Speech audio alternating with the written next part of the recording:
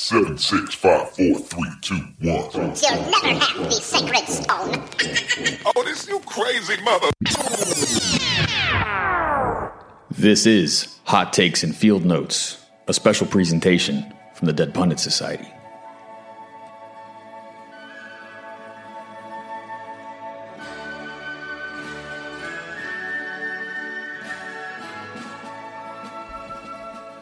All right, everybody, welcome back to Hot Takes and Field Notes.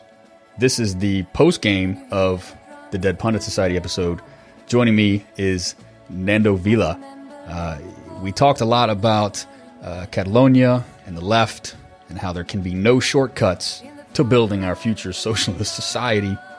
But today we're going to talk about what really matters. We're going to talk about the implications for the La Liga and soccer, because this has really come to a head with Barcelona and Real Madrid being the two by far biggest, most competitive, most popular soccer clubs in that league, in the Spanish and in the world, probably. And in the world. They have an international following. I was just telling Nando, actually, off air yesterday, that I was at the gym yesterday, pumping iron, getting my swotialism. Yeah, dude.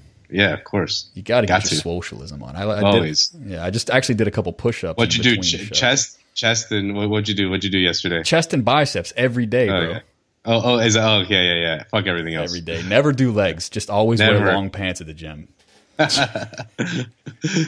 So I'm in the locker room minding my own business, and these two gym bros come along. They're like, "Hey, bro, did you hear what happened in Barcelona, man? That shit's whack, dude. Like, this stuff should get really crazy."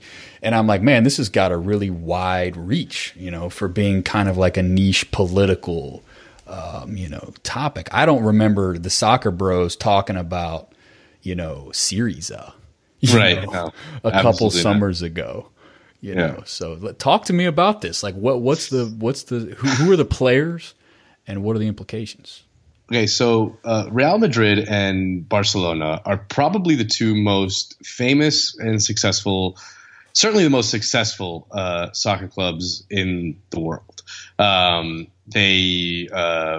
Madrid has 12 European championships. Barca has, I think, 6.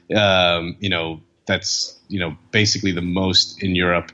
They are massive global institutions with millions of followers all over the world. But there's the thorny little question of, if Spain breaks up, will they be able to compete in the same league? And the implications of that are huge, because one of the only reasons that Madrid and Barcelona are so internationally known is because of their rivalry, right? Totally. It's like, to put it like in an American context, I guess it would be like, like nobody gives a shit about Army's college football team or Navy's college football team, but people might tune into the Army-Navy game, right? Imagine that times a billion, right?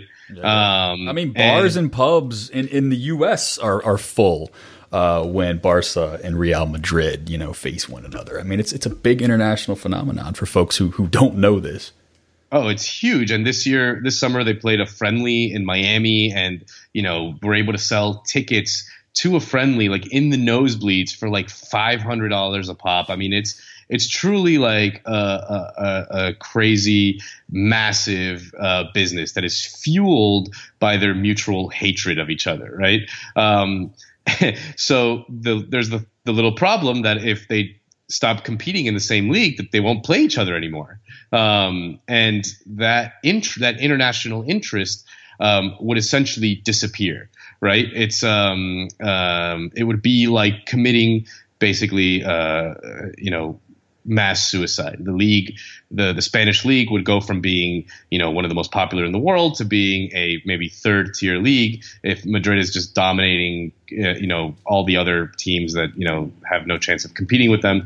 And then, the Catalan league would be even smaller, as Barca is only playing like these smallish teams that no one's ever heard of. Who the hell would want to watch Barca beat up on these like little shitty like clubs? No one. And Real Madrid beat up on these other small clubs. Those are just kind of like fun matches, I think, and then The real deal is when they play each other. But this, this has real implications, right? Like a good parallel, which doesn't quite match not even close, the frenzy around this would be the Colin Kaepernick, sort of thing, where you see like this infusion of politics into sports in a really apparent way. Of course, it's always been there, right? Like you say, of course, the Castilian, Real Madrid sort of nationalism has always been there. Of course, the Catalan kind of like Catalonian, sort of affinity with Barca has always been there. But now it's the politics, just like with Kaepernick and taking the knee, the politics of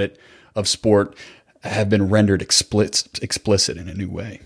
Right. It's difficult for Americans to imagine, but European soccer is often European soccer teams are often very closely tied to a political cause or sector of society. Right. I mean, this is the end of the free preview of the Patreon subscribers only episode with Nando Vila. To hear the rest of this hot take, head over to patreon.com/deadpundit and smash that $5 subscribe button.